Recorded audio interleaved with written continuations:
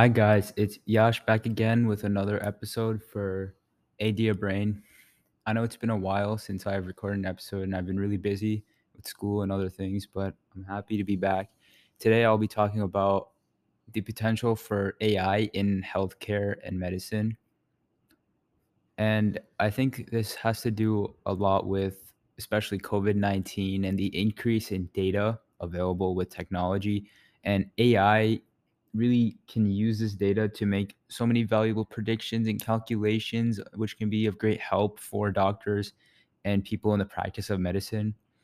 And I know about this especially through my work with brain computer interfaces. And I've been working in an internship to uh, really advance the predictions that can be made with EEG signal data, especially through interfaces with humans.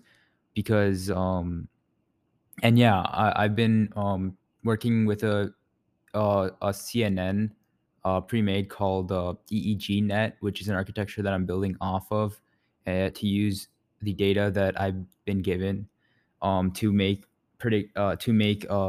predictions based off of that data and be trained with that data. So yeah, so getting into what I'm going to be talking about, I think the complexity and the rise of data in healthcare, as I said, is what's driving the increase of AI in healthcare. And some of the key categories of AI applications involve diagnosis and treatment recommendations, as well as patient engagement and adherence and administrative activities as well. So there are many instances in which AI can perform healthcare tasks better, as well or better than humans. But I feel like the implementation factors are what is preventing the large scale automation of um, healthcare jobs, because there are some ethical issues to the application of AI which must be considered as well. But these technologies do have the potential to transform many aspects of patient care, and there are a number of studies suggesting that AI can perform much better than humans at key tasks such as diagnosing diseases that I talked about. And even today, algorithms are consistently outperforming radiologists at spotting malignant tumors and looking at CT scans and different types of imagery and scans and they do a much better job than humans. But for many different reasons, we still do believe as a society that it will be many years before AI does replace humans for medical processes. But AI definitely today does have the ability to still automate many different aspects of healthcare. To understand AI in healthcare, I feel like it's important to first understand that AI is not one singular technology, but rather it's a collection of different technologies involving machine learning, data science, and several other topics as well.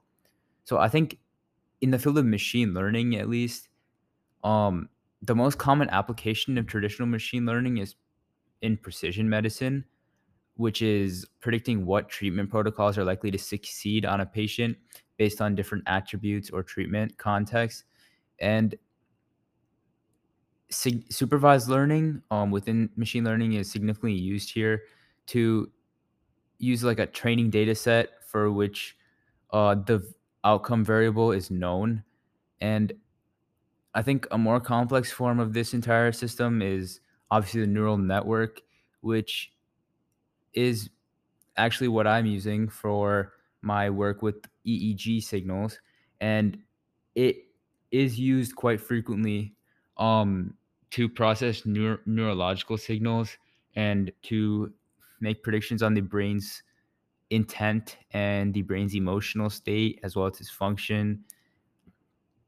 And yeah, deep learning is also rapidly transforming the machine learning applications in healthcare, as well as natural language processing, which is a form of deep learning.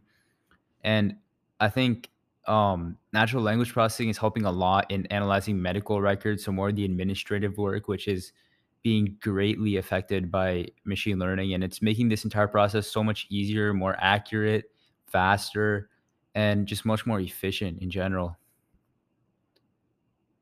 Um, and yeah, I mean, that's pretty much it for today. I hope you guys enjoyed the episode about artificial intelligence and machine learning in healthcare. And I hope you guys took something valuable away from this episode. Hope to see you guys in the next episode soon.